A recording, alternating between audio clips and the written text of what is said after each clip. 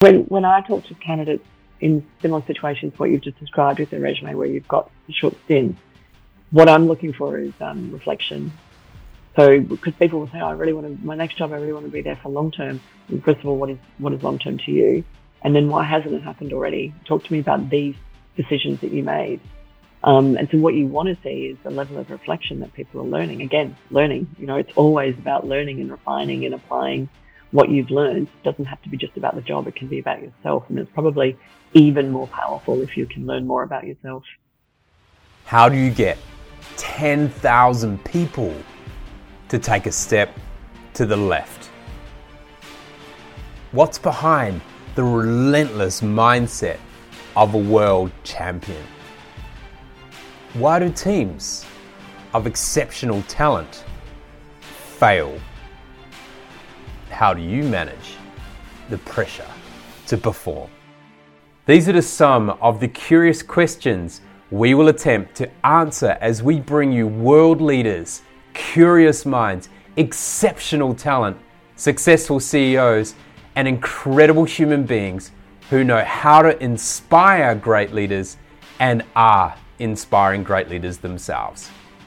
I'm Craig Johns, high performance leadership expert, international speaker, and CEO of Speakers Institute Corporate and World Sport Coach. This is the Inspiring Great Leaders podcast, where the ordinary don't belong. Welcome to the Inspiring Great Leaders podcast.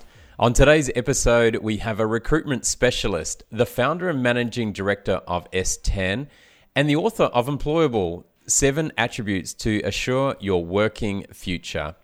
Our notable guest has a Bachelor of Arts where she enjoyed the subjects of HR and Japanese from Monash University, and an MBA from the Australian Graduate School of Management. She has a passion for helping businesses find the best staff while providing top-notch recruitment consulting services for those looking for new roles. Her company, S10, a leading employment agency in Australia, prides itself on being innovative and forward-thinking. She has had an exciting career journey starting out in hospitality while learning Japanese in Japan before finding her feet working for renowned recruiter Julia Ross. I'm thrilled to have on the podcast today an employment and recruitment specialist, entrepreneur, and passionate about one day owning a mini farm with Clydesdale horses to fainting goats and even a giant eagle. Roxanne Calder. Roxanne, welcome to the show. Hi, Craig. Thanks for having me. You're welcome. And it's a real timely topic right now to be talking about recruitment and, people's role in this world when it comes to the corporate space. We've seen quite a shift over the last few years. But before we dive into that world, I'm really curious, where did you grow up and what was the big dream when you were a young child? So I was born in Scotland. We then moved to Southern Africa. My brother was born there. And then we moved to Melbourne. My mum is Australian, my dad is Scottish. So then started schooling in Melbourne. And then with my father's job, we moved throughout Australia. So we moved a lot. But I always knew that I wanted to have some form of a career. I always knew that was going to be the case. And, my dreams, I think like lots of children, they sort of shifted and changed. The thread though was about helping people. And I say that because I remember one of them being that I wanted to be a doctor in Southeast Asia, to help people. Now, I didn't have the science background to be able to get me there for that. But the thread was, about assisting and helping people. So I knew I would do something along those lines. And what a great start to your formative years, having that opportunity to move through different countries and, see different perspectives, different cultures. You must treasure that time now when you look back and go, when we think about a very diverse workforce and a real globalized view on the world now. Yeah, I think it helped also build a level of resilience because, you have to make friends pretty quickly when you move. And it's one of the things, and also you have to learn how to not have friends in a situation and, you know, create your own fun. And also letter writing skills. Like I remember writing letters to my friends for the, you know, way of communication and things like that. I think it was, you know, a really great experience. But luckily it was in a supportive way because not, you know, all children would be able to adapt and cope with that level of change, etc. Mm. And so moving into university, you started out with a Bachelor of Arts and, you know, like many of us, we go through university, we have a lot of fun and we're trying to explore and be exposed to different things in the world.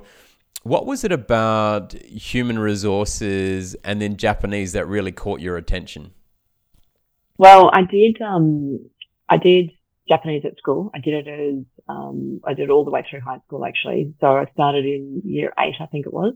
Did it in my HSE. And the reason that I did it at school was, because my dad was like, you need to get another language. So, you know, and I did French as well. And then I took it to university because it was what I really enjoyed doing. I loved the whole linguistic part of it and, you know, being able to, I mean, at that stage, I couldn't really speak the language until you go to a country and you sort of immerse yourself in it. But yeah, it was, and I also did Russian at uni as well. I'm not saying that I'm a linguist per se, but I just loved that part of study. Yeah, beautiful. And so you took that opportunity during one of your summers to head across to Japan to really immerse yourself in a language. And as you mentioned there, to really catch a language, you really need to be surrounded by it pretty much 24/7 to really get your handle on it and be able to form sentences and to make sense of, you know, I suppose a different way of grammatically putting things together. Whereabouts in Japan were you based and what was that life like? So I first went to Japan. The university had like a mini scholarship for a group of students. I think it was in my second year, and that was my first stint when I went there. It was I think it was 6 weeks at one of the unis over summer. And then I went after I graduated. And the whole reason I went was because I'd spent all this time at school and university and still my language skills were, you know, not enough. So I first went to Tokyo. That was with the university. And then when I went by myself, I went to a little town called Atami, which is like a seaside town outside of Tokyo. But I traveled all throughout Japan. I went to Osaka and Nagoya. Yeah, it was a fantastic opportunity. And I did a whole variety of different jobs. And, you know, once you get into some of those jobs there, what did you notice is the biggest difference between the way companies are led there compared to Australia? What was the biggest difference for you? Probably, well, first of all, you work 6 days a week there. You know, that was the first thing. And coming from university where I worked part-time, you know, it wasn't a shock to the system, which is interesting because everybody did it. So, you know, so I would say probably the work ethic. I would say the way that so even then, the way everything was so automated, you know, and everything was clockwork, precision, organized, and it didn't matter where you went. That was, you know, the takeaway from it all. You know, it was, like I said, it was a really, really interesting and memorable and highly, highly valuable experience for me. You know, one of the things I noticed in Japan too is you learn a lot about respect and trust and being probably extremely present because of the customs that are involved in the way that you connect and communicate with people. What was it like to be at the front of a hotel reception in a kimono, greeting people every day? Yeah. So that was my first job. And you're right, that whole respect piece, that like you bow and give respect to everybody. I remember when I went traveling after I left Japan, and I was so used to bowing all the time, but I was in the UK and a taxi, was the UK or here? It was one of them. And a taxi came past because you bow at taxis in Japan as well. And I remember bowing at a taxi as well, just because it was automatic. But to answer your question about the kimono, yeah, so my job was to stand at the front with a line of other Japanese girls. So I think there were 3 to 5 of us, and we would meet and greet everybody that came through. So everyone that came through, we'd bow and say, "Yoroshaimase," which is, welcome. And if they went and came back, it was "Itoroshaimase," which is welcome back. And then if you were lucky, you got to escort the guest up to their room. So that was great for someone who's hyper, because, standing there all day is a struggle. And then, I did have an issue with the kimono, in that I didn't fit into it after a few months because I ate so much food over there, that I then had to wear the men's kimono. So there were all these pretty Japanese girls in their gorgeous kimonos, which were white with little blue. I remember them; they were gorgeous blue florals, and there was me in the grey men's one, standing out a lot. Enjoying the luxuries of Japanese food.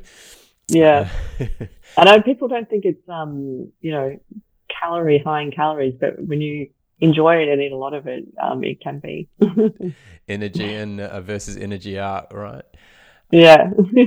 Now from Japan, did you came back to Australia, or or did you spend some time working in other parts of the world? Yeah, no, at that stage I came back to Australia. I was there for 3.5 years. I came back right in the middle of the recession hit. And it was interesting because the reason I went to Japan, apart from the language piece, was because the job situation in Australia was quite dire. And so again, about just being employable, I knew that for me to get ahead, I really had to sort of develop a skill, an additional skill apart from my degree. And then when I came back, I was sort of facing the tail end of that. And, all my friends had established themselves in careers and jobs, and I was starting to feel a little bit out of it. So I came back to sort of settle down a bit and carve out a career.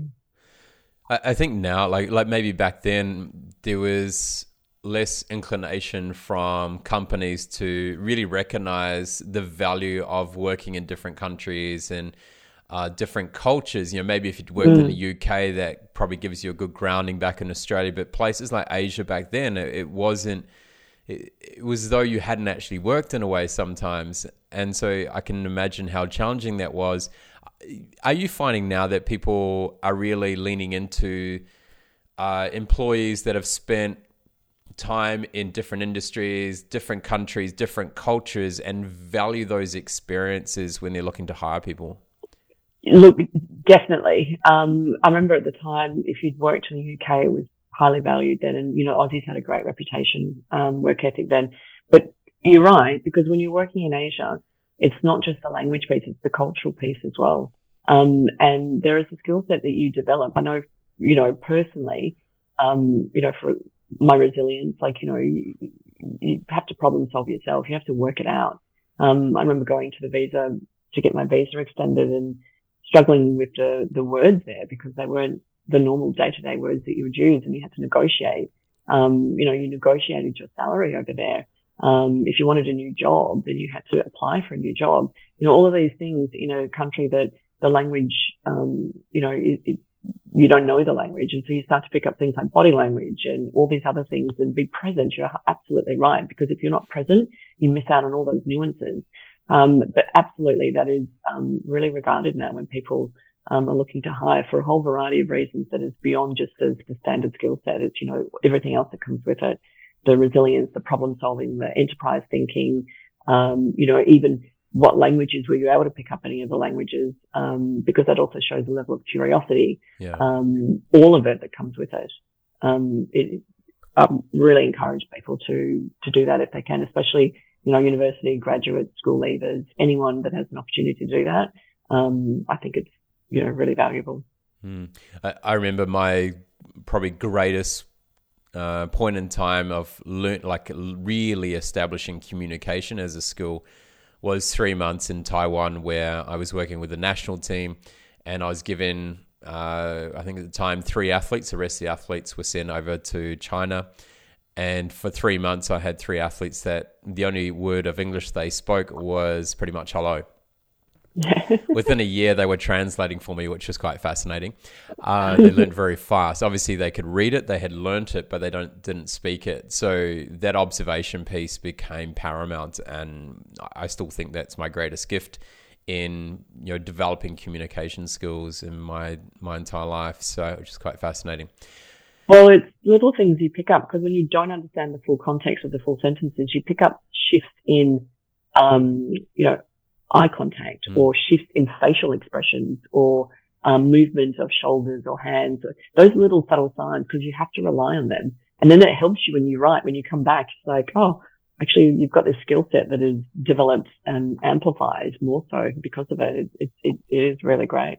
It's like any skill in life, unless you flex the muscle, so to speak, it doesn't get used, right? It sits there and wastes away. So, that's right. Being then present and attentive to observation. And I think one thing's important, right? A lot of people look at how do you read other people's body language. And in most cases, they'll read things online and it says, if you look up here, it means this. If they cross their arms, it means this. Well, not really. It's everyone has a default. So it's actually looking for the real subtle shifts. And as you said, nuances. And, when you're in those environments, you have to trust those nuances and instincts versus what you verbally hear. So a fascinating time. Yeah. And I think also this is why managers and leaders have to be, genuine, authentic, real, because when you are not, you're giving off the message subtly of something that's in conflict with what you're saying. And people will pick up on that. Even if they don't realize it in the moment, they will go away with some level of feeling or intuition that something with just a tiny bit of miss. And it'll be processed later. But, I think all of that is, all plays a part in our communication. And it plays a big part in being an employable as well. Like the congruency between your verbal language and your nonverbal communication is so important, because it's a subconscious thing, as you mentioned there, right? You generally absorb it subconsciously. Those that are finally attuned will be conscious to the fact of observing what's going on, but most people it's happening unconsciously, which is interesting. Now, for you, you talked about that human resources being quite fascinating for you in the last year of university when you were studying your BA. What was it about human resources that grasped your attention and then, I suppose, helped lead you to recruitment in the future? I don't know if I can answer that properly for you. All I know is that when I did my BA, I did the subjects that I thought were the right subjects to do.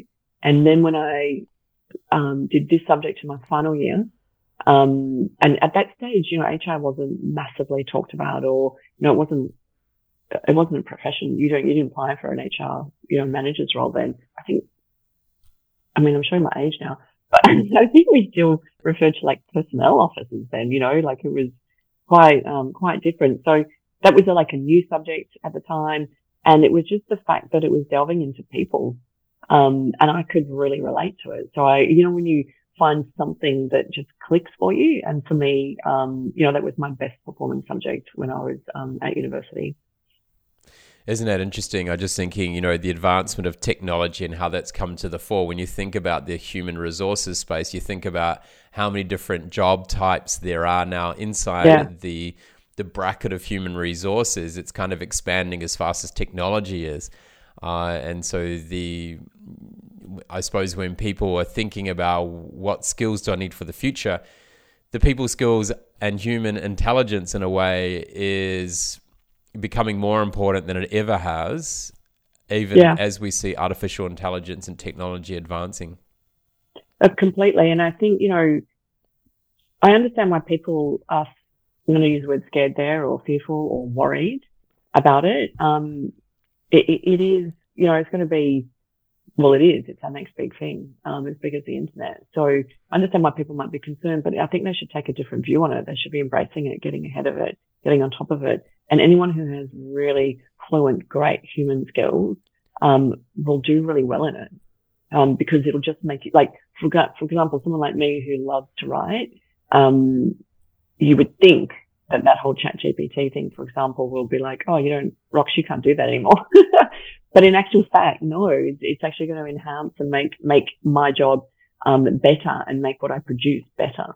And also for teaching people at schools. But having said that, though, I do think we have to be really mindful of, keeping fine tuning and being aware of our skill set. I use this example a lot when I talk to people about anything to do with AI. I still reverse park using my own skills that I learned when I first got my driver's license. Despite the camera, despite the beeps, I still turn around, I still judge it, I still do come in at the right angle because I don't want to lose that skill. And I feel like it's a slippery slope because once you start to not do that skill anymore, then other things come into play. And even little things like if I'm like, how do I spell that word? Or what was the name of that? I try and just do it myself and not Google. But yeah. Reminds me of a very good speaker and author, Anders Sorman Nilsson from Australia. Not sure if you've met him, but he wrote a book about 10 years ago called Digilog. And it's kind of the blending the digital minds with our analog hearts. And so I love the fact that you're still reversing using your analog skills, which is fantastic. Despite my husband's protest. I've embraced technology and that skill set, I must say. We're in a phase which is quite fascinating where there's, redundancies happening, there are resignations happening. But a lot of companies are still finding it really difficult to employ people with the right skills. And so it's fascinating where we see kind of the shift where, for whatever reason, for the financial reasons, companies are making changes or skill sets, they're making changes to how their workforce looks. But then we've also got, so many people out there. Why are we seeing such a big skill shortage? Is it just the pace of change? Well, it is that, but it's more than that. I'm glad you said pace of change because lots of people don't consider that. And that's absolutely true and that gap is actually getting bigger. But if we overlay it, if we sort of go back a step and say, and the reason I say this is because people attribute the skill shortage to COVID. It's not the case. We were suffering from this well before COVID. It just wasn't felt as acutely. So the reason we're in this situation, I'll talk about Australia mostly, is because we don't have the birth rate to replace what was coming through. So in the 60s, I think it was 3.6 birth rates. I think it's moved up a little bit since a couple of years ago, but it still is sitting like 1.3 or something like that. So you've got all the people who were the birth rates back in the 60s and 70s who are now exiting the workforce. They've got that. And then you don't have the replacements coming through. And then you've got what you're talking about, which is that gap in skills or the pace of change that we haven't embraced enough to be upskilling. I think the mode and, I wrote something just the other day. It might have been a blog or something. And I was referring to what it was like pre-COVID times. And I described it as, and it was referring to myself, but I described it as a little bit dozy and a little bit ho-hum compared to now because everything was, sort of a little bit more tick the box, a little bit clock in. Whereas now things change every day, every week, every month, something else new is happening. And if you're not across it and you're not up to date with it, then you're going to be left behind. So that's why, when we were talking before about AI or ChatGPT or whatever that might be, people have to get across it. You don't have to be skilled at it. You don't understand it. So to answer your question, the skills shortage is we don't have the replacement rates in terms of people. And then we've got this whole gap in terms of skill setting. And of course, COVID just blew it all up for everybody, for businesses, because everyone was trying to hire, to get back some momentum and tackle the economy that we had last year. And we were hiring to do that. And then we've got the other reverse that's happened with our, labor market and some levels of entitlement that came with that, with the Great Resignation and everything else. Yeah, it's interesting. I think, before COVID, there was that sort of 5 to 10% of people that would be generally lifelong learners who had a growth mindset. They were always upgrading along the way and thinking about what they need to be more effective in life or enjoy things better. I think maybe that shifted a bit since COVID. We've seen, obviously, I think it was something like 9,800% growth in online courses being uptaken. So we saw a lot more people starting to upskill. I think maybe as what we've seen is that growth mindset is becoming more prominent. But it's hard to think, like it's, what do I enjoy doing now that I want to continue to keep skilling myself in what I already enjoy versus the unknown of what's going to be required for me in my career in 2, 3, 5, 10 years time. Yeah, that's a little abstract for people, I think, sometimes. It is. Maybe it's a better way to frame it, because you're right. Because how do you sit down on a Sunday and think, right, I'm going to map out my career and what are the skills that I need and what are my transferables and where will I be? And it doesn't have to be like that. Instead, I sort of encourage people to think about this. I think we spend something like a third of our life working, and there's such a reduced amount of time that we spend actually socializing with people, our friends, etc. So if we're spending a third of our life working, take out the formative years when you're growing up, then once you hit the workforce, it's pretty much full on. But what do we do to keep the maintenance on that? If you have a car, if you have a house, you've got insurance, you renovate your house, you service your car, you make sure it doesn't break down, better keep on top of that. But what do we do for our own career and our own jobs? I think if we take a look like that instead, then people will maybe not be so daunted by the need to be upskilling and continuing to learn. Because after all, when you spend so much time at work, it should be important that that's as equally valued. And also it determines what we do with our life.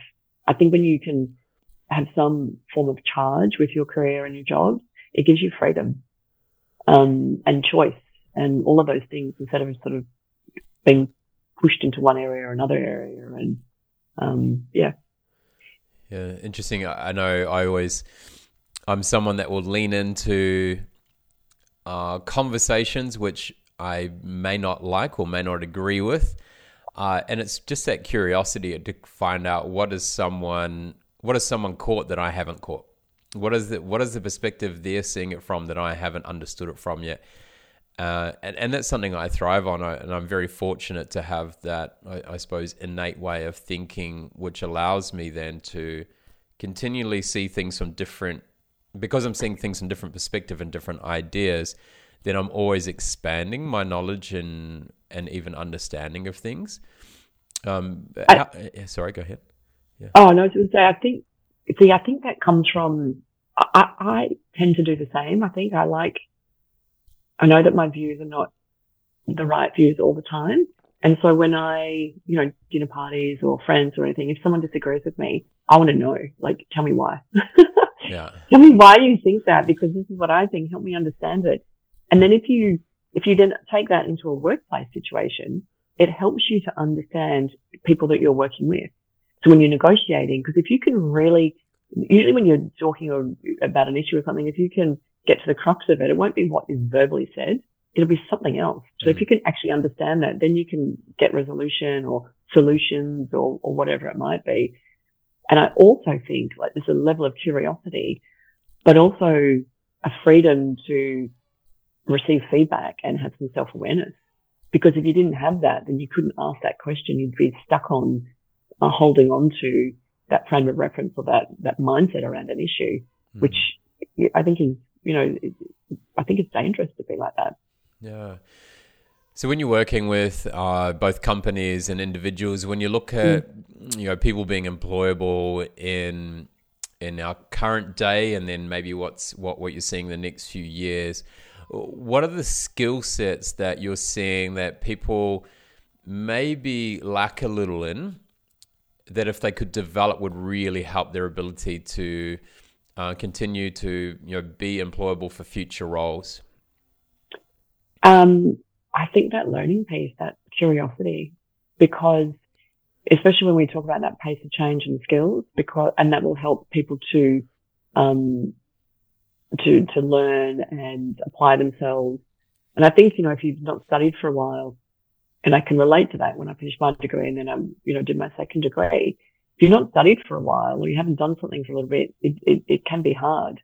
So it can be a little bit daunting to go back and reskill, upskill, learn something. But that curiosity piece, maybe just try and get in the habit of asking why, or understanding a bit more, or, questioning something like, why is it like that? How come that is doing it that way, or something? And then before you know it, it's more habitual. But that learning curiosity, I think we absolutely have to keep. Mm.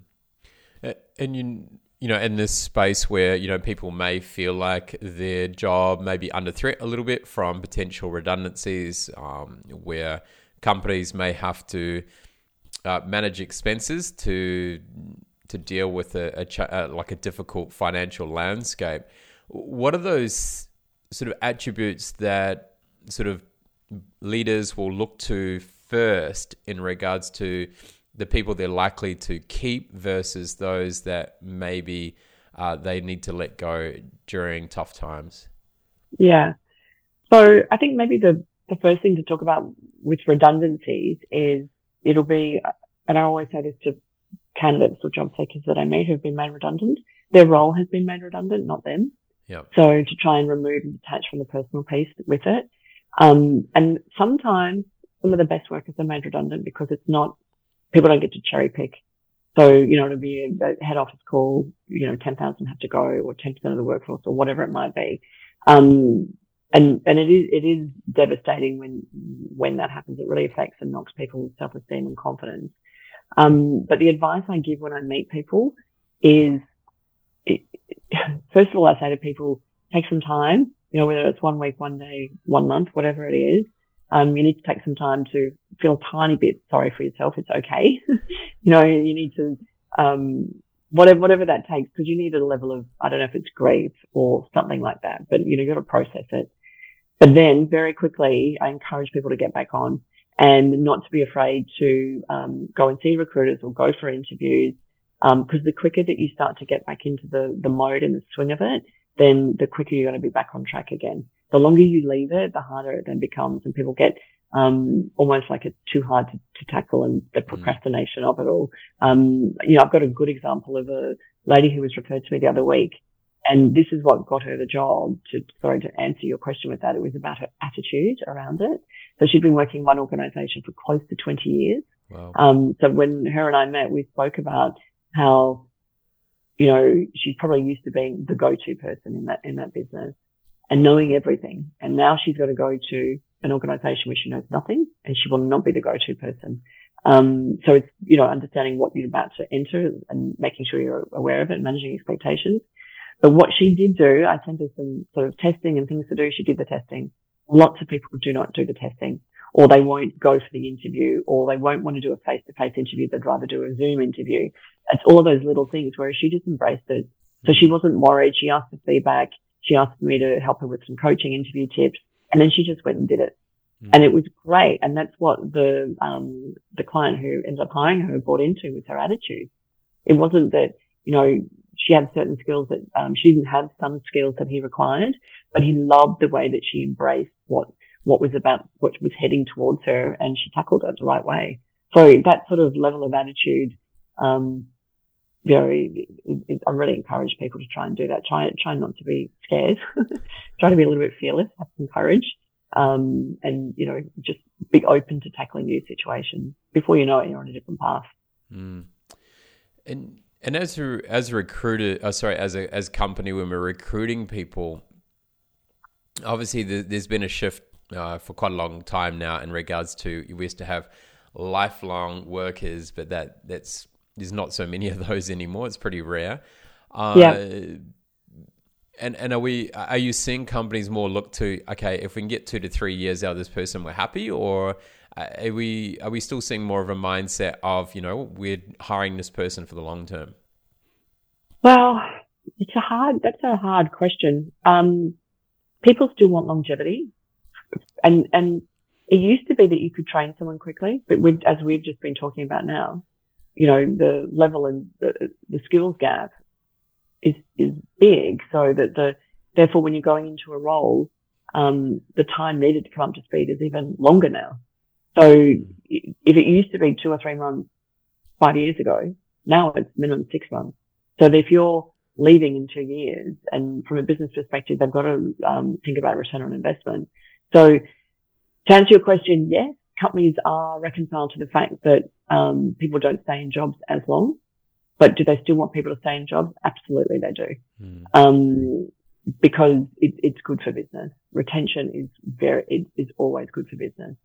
And, the skill set that comes with it, etc. And then it's interesting what you spoke about in terms of that sort of longevity with roles and how we saw that shift in the movement. And a lot of that was, caused about,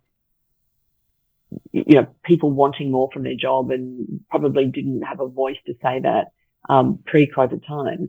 And now they've got the voice. But equally, I think people are looking for loyalty again. I think that we'll start to see that as the new black. Yeah, I know with regards to my business partner and I, we focus on the 3 L's, which is longevity, loyalty, and legacy.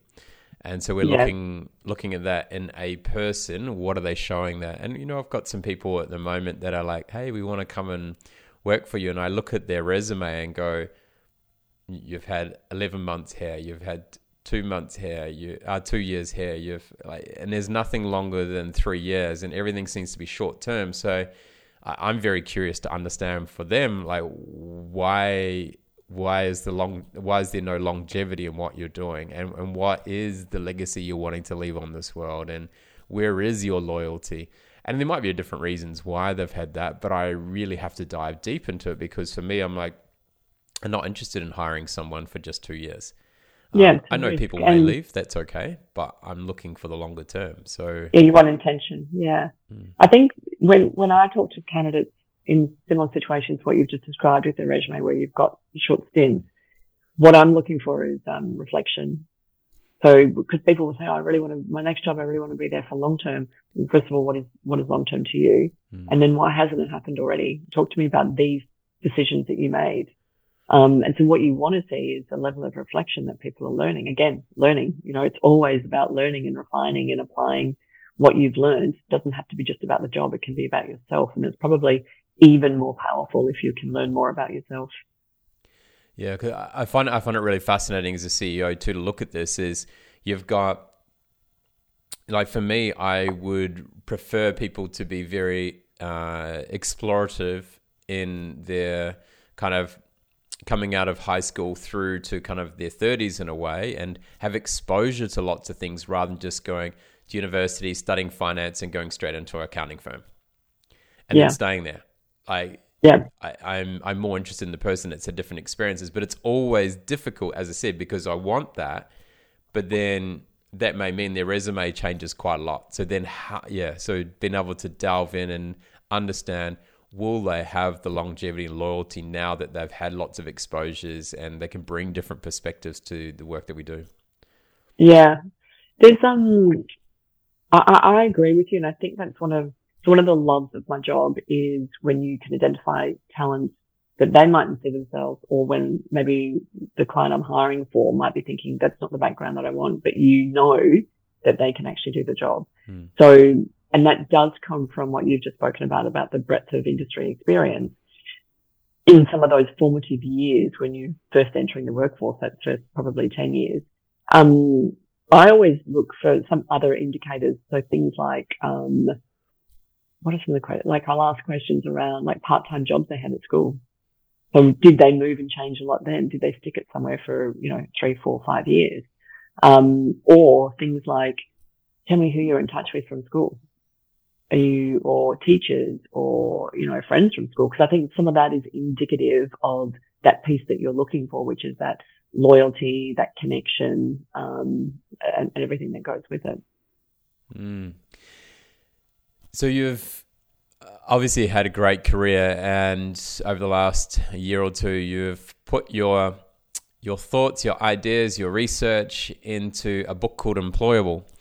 For you, what was the catalyst to writing that book? Yeah, well, there were a couple of things. Mostly, though, I was approached to do it by a publisher, and I think in life you should take opportunities when they're given to you and try and work it out later. So, meaning I didn't want to say no, but I didn't know how I was going to say yes and commit to it. So I said yes. And so that's the first reason. Then the second reason, was about helping people again. Like, I'm most certainly no one's Mother Teresa, but, I wanted to be able to give people advice. Because in my career, when I've, like I said to you before, when I meet people and I can see that they can do a job, over 50% will let themselves down by either not going for it, quitting after a couple of months because it's hard, and they're lacking that self-belief. So I was hoping that, my book called Employable, would help people to just, dig a little bit deeper, have some faith in themselves, and really take on, possible career options for them that maybe they wouldn't have considered previously. Just to try and, I suppose, inspire people to believe in themselves. I love that kind of intention there, inspire people to believe in themselves. Before we dive into what those 7 attributes to assure your working future are, what did you learn most about yourself while writing the book? I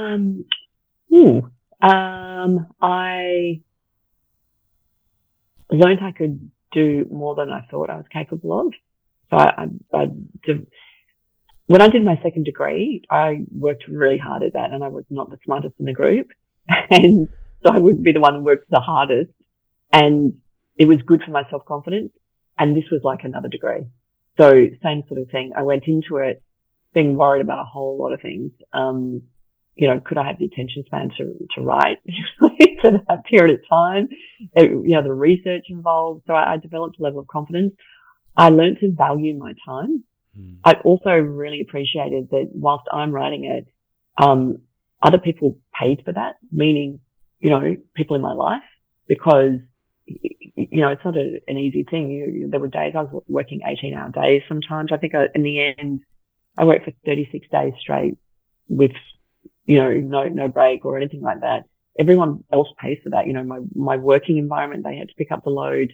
My partner, my mom, my dad, my sister, my family, everyone else that's involved in my life, my friends, other people contribute to you being able to do that. But time is probably what I valued the most and learned from that.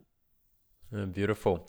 So we've touched on a couple of the attributes. We talked about knowledge, so that learning lots. We've talked about dependability to a certain extent, and even resilience. What are some of the other attributes in the book, and can you share a little bit of light around what they mean and how people can use them to become more employable? Sure. So the 7 attributes are the first for knowledge, dependability, resilience, self-awareness, self-confidence, interpersonal nous, and optimism. So the ones probably to highlight are the being optimistic, that interpersonal nous, the self-confidence and self-awareness. So the optimism one, I added because I don't know the best way to describe it except to say, and I don't want to sound blunt, but people like to be around optimistic people. And I don't mean Pollyanna as in unrealistic, but it's light. When you're around people who are optimistic, it's contagious, and people want to be around you more so. If you have more of a negative mindset on life, it can just bring people down. So, and I think if you are in any leadership role, any sort of management responsibility, equally, you have to be analytical and you've got to see the risks. I'm not saying anything about that, but you've got to be able to problem solve, and to problem solve, you have to have a level of optimism. You've got to be able to see big picture. So, that is critical, and doesn't matter what role you do. It could be your first job. If you go in there with a level of optimism, you see things differently. You see the possibilities. You don't see, the negative side of it. The interpersonal nous is all about communication. So that's about, how we communicate, listening, everything else that comes with that, and how to communicate better. I think that communication piece is something we have to constantly finesse. I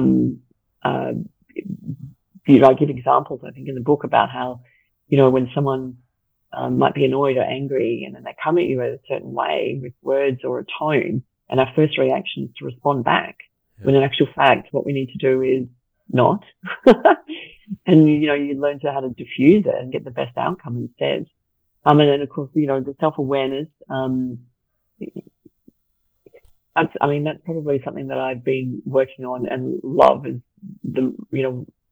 I think I worked on it to have a reasonably high level of self-awareness. I'm absolutely not at the highest no one is. But I think I have a reasonable level.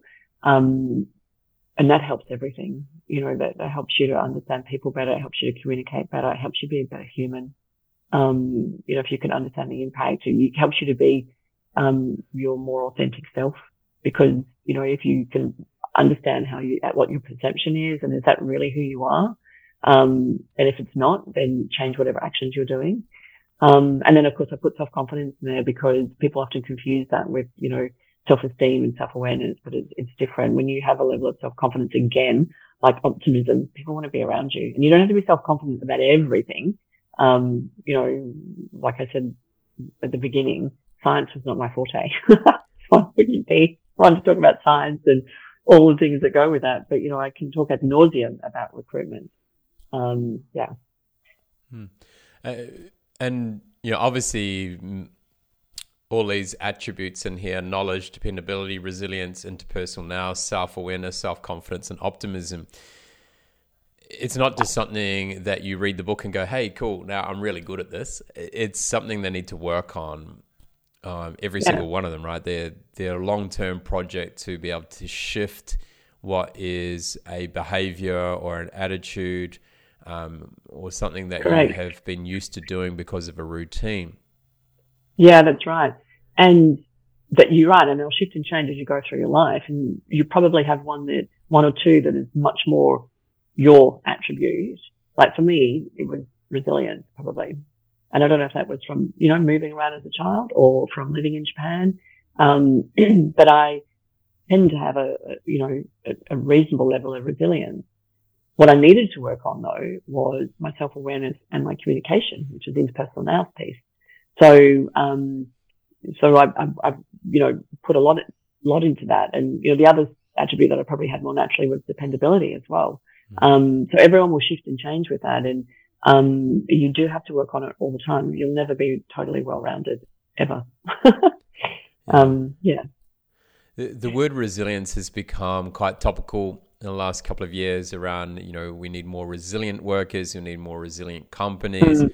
But to create resilience, you need there's a level of risk and uncertainty that's involved in it to be able to achieve resilience. What are some things people can look for in their life to realize they have already overcome quite a lot already? And they already have those resilient skills there, but may not be aware of them or leaning into them as much. Well, maybe I'll talk about what sometimes people confuse as being resilient. And I think this is important as a definition.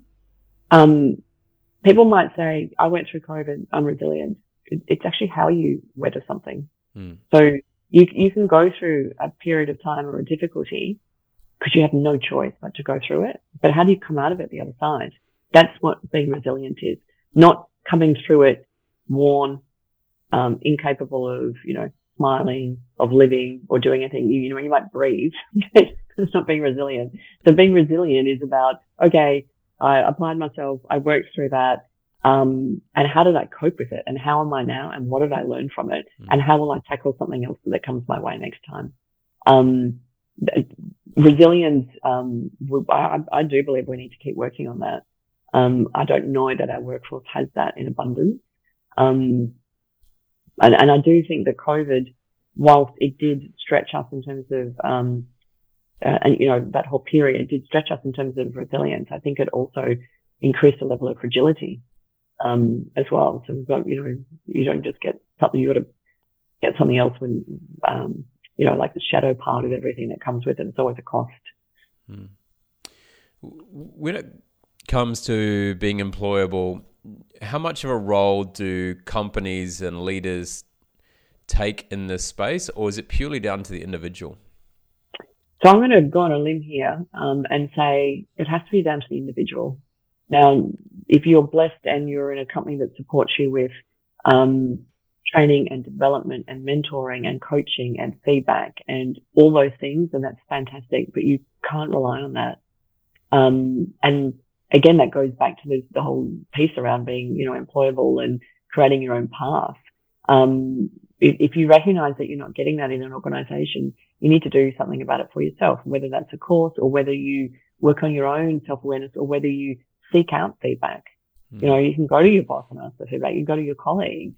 Even, what we've spoken about in terms of being present, just the fact that you can be present and you can be observing and, be mindful of the situation that you're in. You can be developing a whole lot of different skills that it doesn't have to be that sits with businesses and companies. Not all businesses can afford training, and development programs or to upskill or reskill. Sometimes it's going to come down to you. And again, that's that whole curiosity piece, knowledge developing. You go off on your own and work out how to do something, or seek out a mentor, or, like I said, ask your boss for feedback or anything like that.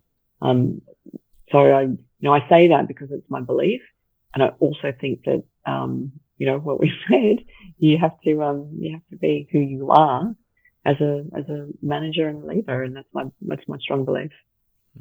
Do the same principles apply for a CEO as to anyone else in the organization? In terms of learning? In terms of the being employable? So much so. Even, yeah, absolutely. Because I think the further that you go up the ladder, you've got less people who are saying no to you. Yeah. You've got less people who are willing to challenge you. And, if we look out on the landscape now of all the different CEOs that are out there, making decisions and, being accountable, I think, I think that if we had more of that, if they, held true to their own employability, we might be in some different situation. Like I'm not a CEO. I have a small business, but I have a coach. I have somebody who, and we've been working together for maybe, I think over 7 years now. And I rely on her to, give me honest feedback that I sometimes often don't want to hear. Yeah. But she keeps me straight on the narrow of things and all those sorts of things. So I do have a business coach that I, not on the business piece, but rather on the self-development piece. Brilliant. Everyone needs a coach. Yeah. We all know smart people have great answers, but the most successful people ask great questions. When was the last time you did something for the first time?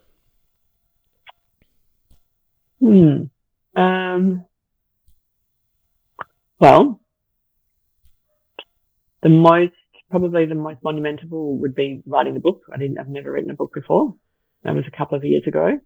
I had a kinesiology session the other month for the first time. What else have I done that's new? I changed from almond milk. I changed to almond milk from normal milk. What else? I'm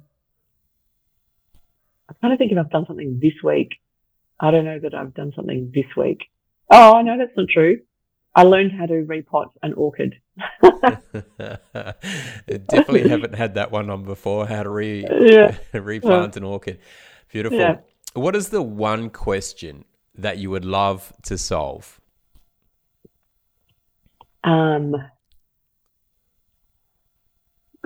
I don't know that I'd have one, but they'll all be centered on humans, meaning things like, why do we not take our own advice?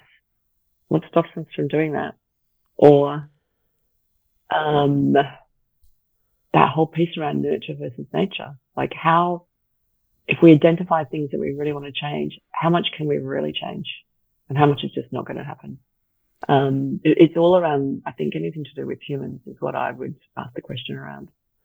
Couple of great questions there. I really love the first one. Why don't we take our own advice? I think that's a beautiful one. I like that one. Yeah. That's going to be sitting in my head for a few days, I think. Oh, good. For you, what is an inspiring great leader, and who is an example of this for you? So And inspiring, I mean, we always think about, I suppose, people in history. But for me, it comes down to their personal attributes, so their values and how they display them. I'm really fortunate in my job that I get to meet a lot of CEOs when I take briefs to fill roles in their team. And so I get exposed to a lot of different CEOs, and the ones that stand out are the ones that are humble, the ones that give me their time without flicking on their phone and email. I don't know if you've ever been in those meetings. It's sort of awkward. It's like, oh. So, people who have good values, manners, who are courageous, who are fearless as well, and they can still be difficult. Like I remember one of my favorite gentlemen that I met many years ago. He was very time poor. And when I met with him, he gave me the brief. He's super organized, gave me everything he needed. And then at the end of it, he said, do not waste my time. Please only give me the right people. I was like, got it. So I did. And I've been in touch with him ever since. And what I loved about him was, whilst he was straight shooter, very direct, because he was time poor, etc., he was incredibly loyal, really supportive. The moment I delivered him a really great person, he then just opened up the doors for lots of other opportunities. So I loved that he was who he was in that meeting and didn't try to be anybody else. I don't know if that answers your questions. I just like the individuals that I meet. That's fantastic. I love it. Roxanne, I think you're a very inspiring, great leader. So how can people learn more about what you do, and what is the best way for people to connect with you? They can go to our website. There's a whole lot of information on the website, which is www.s10. I've got that great book, Employable, if people wanted to have a look at that. Again, on our website, there's the first piece of it, which you can download and read and see if you like it from there. Otherwise, you can reach out to me on email, call our office, LinkedIn, all of those things. We'd love to hear from anybody. Thank you for saying that, Craig. Yeah, beautiful. So we'll put those links in the show notes. Roxanne, it's been an absolute pleasure speaking with you today. I love diving deep into your formative years and hearing a lot about your moving around the world, starting in Scotland to East Africa and then into Australia, and plus all your journeys along the way, and even to the kimono moment there in Japan, which I'm sure taught you many great lessons in life. I love your curiosity and the fact that you're willing to make it easy for people to understand how they can be better human beings. And as an offshoot, become more employable. I think those skill sets that are required to be employable are great human skills that will apply to any aspect of life. And so I really appreciate your time, and I encourage people to read the book Employable. I have thoroughly enjoyed the parts that I have had the chance to read so far, and will be taking the time to continue and fully read the book. So thank you very much for your time today. It's been an absolute pleasure. Thank you, Craig. It's time for you to join the Inspiring Great Leaders movement by visiting craigjohns.com.au. Share this podcast on LinkedIn and be sure to hashtag Inspiring Great Leaders. We would love it if you could leave a review on Apple Podcasts or Spotify. Drop us a line with your feedback and questions, and connect with us on the Craig Johns LinkedIn, Facebook and Instagram pages. Be sure to check out the next Inspiring Great Leaders podcast, where the ordinary don't belong.